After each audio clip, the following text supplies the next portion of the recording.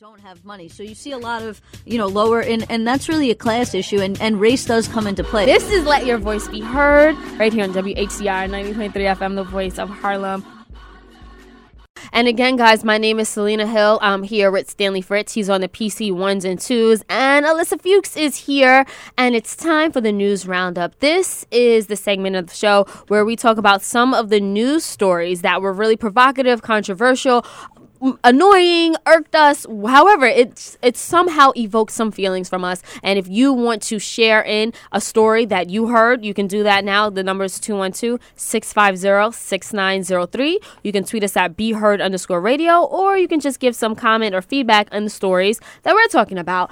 And before we went to break, I teased a story that I wanted to talk about, and it's George Zimmerman. I mean, for all of his supporters that were not convinced that he was racist, that he was a psychopath, and that he was a lunatic, I hope this is your eye-awakening moment. So, George Zimmerman decided to tweet it's like double fold. It's a racist revenge porn tweet against his ex-girlfriend. So what happened was, apparently he broke up with his girlfriend, and he tweeted out like 2 or 3 salacious photos of her where she's like not wearing a top, and basically to shame her, to harass her. This is called revenge porn. And he said in one of the tweets, "She cheated on me with a dirty Muslim.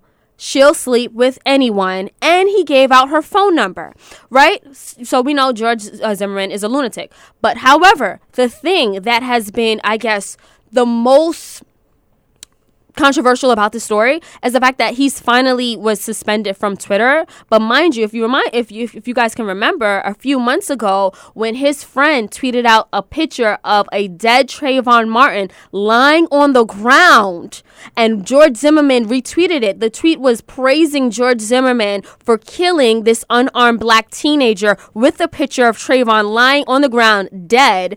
George Zimmerman retweeted it. Twitter did nothing about it. I mean, nothing about that. But, okay, so now that he has offended this white woman who, in this revenge porn tweet, which is wrong, and then also made this tweet about, quote-unquote, a dirty Muslim, which is also wrong, Twitter is now taking some action. Well, because revenge porn is legal and tweeting out dead bodies apparently is not. Honestly, that's what it is. No, you mean the other way around? You're saying that revenge porn is illegal? It's actually illegal. You cannot do that. And then also putting out somebody's number. It's only illegal in certain states, from what I understand. There's no federal law that prevents it. No, but in Florida it is. In Florida, it's an issue, yeah. And you can also, Twitter has ramped up their privacy, so you can complain and they'll take things down. It wasn't necessarily the photo. It wasn't necessarily a revenge porn. He kind of skirted the lines. It was because he put her phone number there, and he said it was harassment. I don't know. I think that we've now given him more airtime than he necessarily even deserves, to be perfectly honest. Mm-hmm. I have a good story. Speaking of our last conversation about guns, and our conversation we're going to have later in the show about Planned Parenthood, Mississippi State Legislature, she filed a bill that would make gun sales or put gun sales under the exact same restrictions as abortions, meaning there would be a 72-hour waiting period imposed upon somebody who wants to buy a gun, and the person who wants to purchase the gun would have to confer and discuss with a licensed physician the risk factors that might arise from the proposed firearm purchase. I can support that. I can get behind that kind of bill. And it sounds really silly when you're doing it for a gun, doesn't it? Guess how silly it sounds when a woman's trying to make a decision about her body. And they're both constitutional rights, so that's what actually is so great about it, because then you can't be like, oh, well, one's a constitutional right and the other one's not. No, actually, being the ability to get an abortion is, in fact, a constitutional right after Roe versus Wade, as is the right to own a firearm. So America, heck yeah. I have a story about my favorite presidential candidate right now. Well, I'm always fighting between Donald Trump and Ben Carson, who's my favorite. Please tell me this is the Ben Carson story. This week it's Donald Trump. Holy crap, he is racist. Oh, yeah, so he was speaking at a coalition of Jewish Republicans. Well, that'd be anti-Semitic. Yes, anti-Semitic, thank you. And he said, guys, I want to become a good negotiator like you people, and pointing to the crowd. It was like, because you know what? I've already got the cheap thing mastered. I'm cheap just like all you Jewish guys, and I want your support because I know that that I'm just like you. And he received cheers. Well, He was making jokes in front of No, a that largely was- Jewish That crowd. was not a joke. He was serious. A lot of he was serious, and a lot of people. And actually, the Republican Jewish Committee has a lot of power. They hold a lot of political power, and that's not the kind of group that you want to offend. In fact, I was reading a tweet the other day that it was like, this is a partial list of the people that Donald Trump has offended since he started running for president: Muslims, women, Jews, blacks. It went on and on. I'll see if I can find the tweet. It was really good.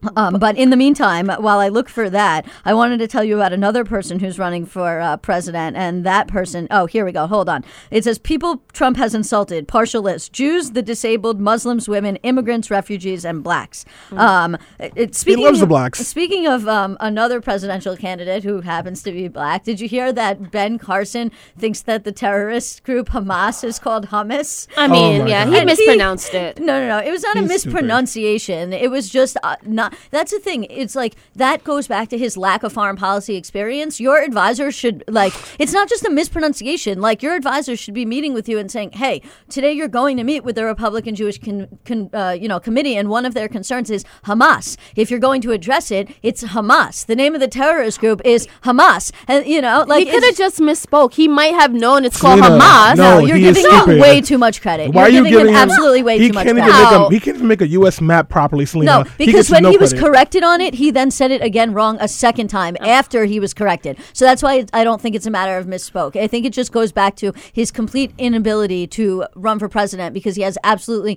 no political experience whatsoever. Selena has a heart of gold. She tries to defend criminally stupid people.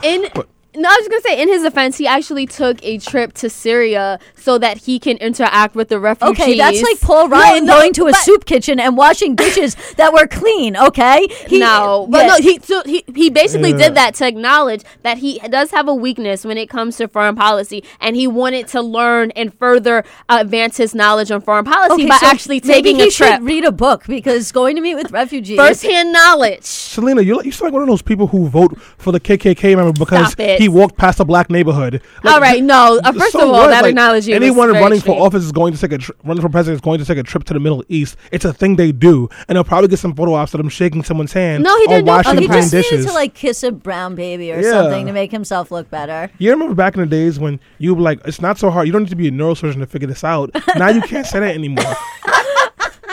You can't. That was a good one. He's that stupid. Oh my God. Well, I mean, hey, that just says a lot about us as Americans because he's second place in the polls right now. Yeah, it does. It Republicans. does say a lot about it. Well, that's true. That's a good point.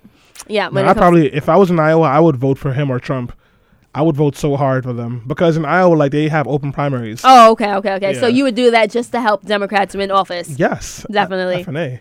Well, speaking of that, I also wanted to bring up a story to let everyone know that Donald Trump right now, so a survey found that Donald Trump and Hillary Clinton would both win in primary races if it was if a primary election was held today in Tennessee. And I say that to say because a lot of people have really been questioning and just pushing back on Donald Trump. They've just been looking at him as, like a joke and like a clown and thinking that he's not going to really advance, but he really is. He actually has a huge lead on anyone else in the GOP race, and it is looking like he may just make it to the general election, which I say, if that happens, I think that I will question everything I ever believed in politics. Why? Because he makes does perfect sense. It does, but it doesn't, because the thing is, traditionally, if any other politician would have said, done, or went on the same trajectory that Donald Trump is going, they would not be here. George Wallace.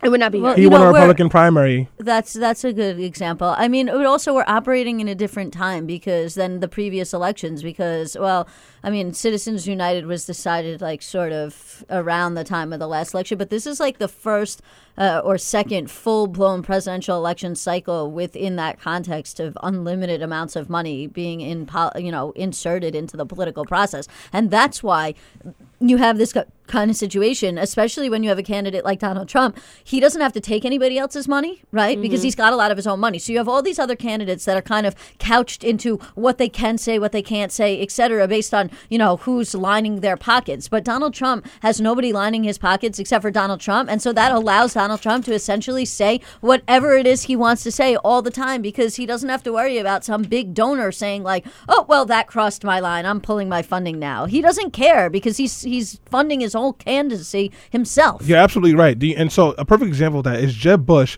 His PAC has spent more money on his campaign than every other presidential candidate has spent on their own campaigns right now. His PAC has outspent Donald Trump 30-1.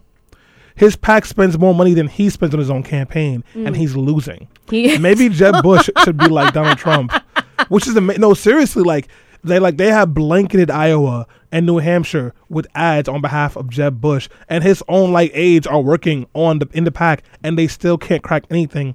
Meanwhile, Donald Trump is he's not spending any money. The media is just covering him because he says ridiculous things, and he's leading because we have lots of racists and xenophobes in this country still. No, you're absolutely right, Stanley, and I would definitely back that. Again, it is reflective of the sentiment that a lot of Americans say within the privacy of their homes, or with other people that look like them, but won't necessarily stay on a national platform. Donald Trump says it for them, hence he gets votes. It's sad if you think about it. I think as far as I'm concerned, if Trump becomes their nominee, and I think the Republican National Committee is trying to prevent that, because I think they know if Trump becomes the nominee, that's really a vote for Trump is a vote for Hillary. Hey, well, that will make me happy. On that note, we're going to take a quick break, but do not go anywhere. When we come back, we'll be speaking about the corruption in Chicago in light of Laquan McDonald's death right here on Let Your Voice Be Heard. Got a lot of people trying to drain me of my energy. They're trying to take away from it with the kids.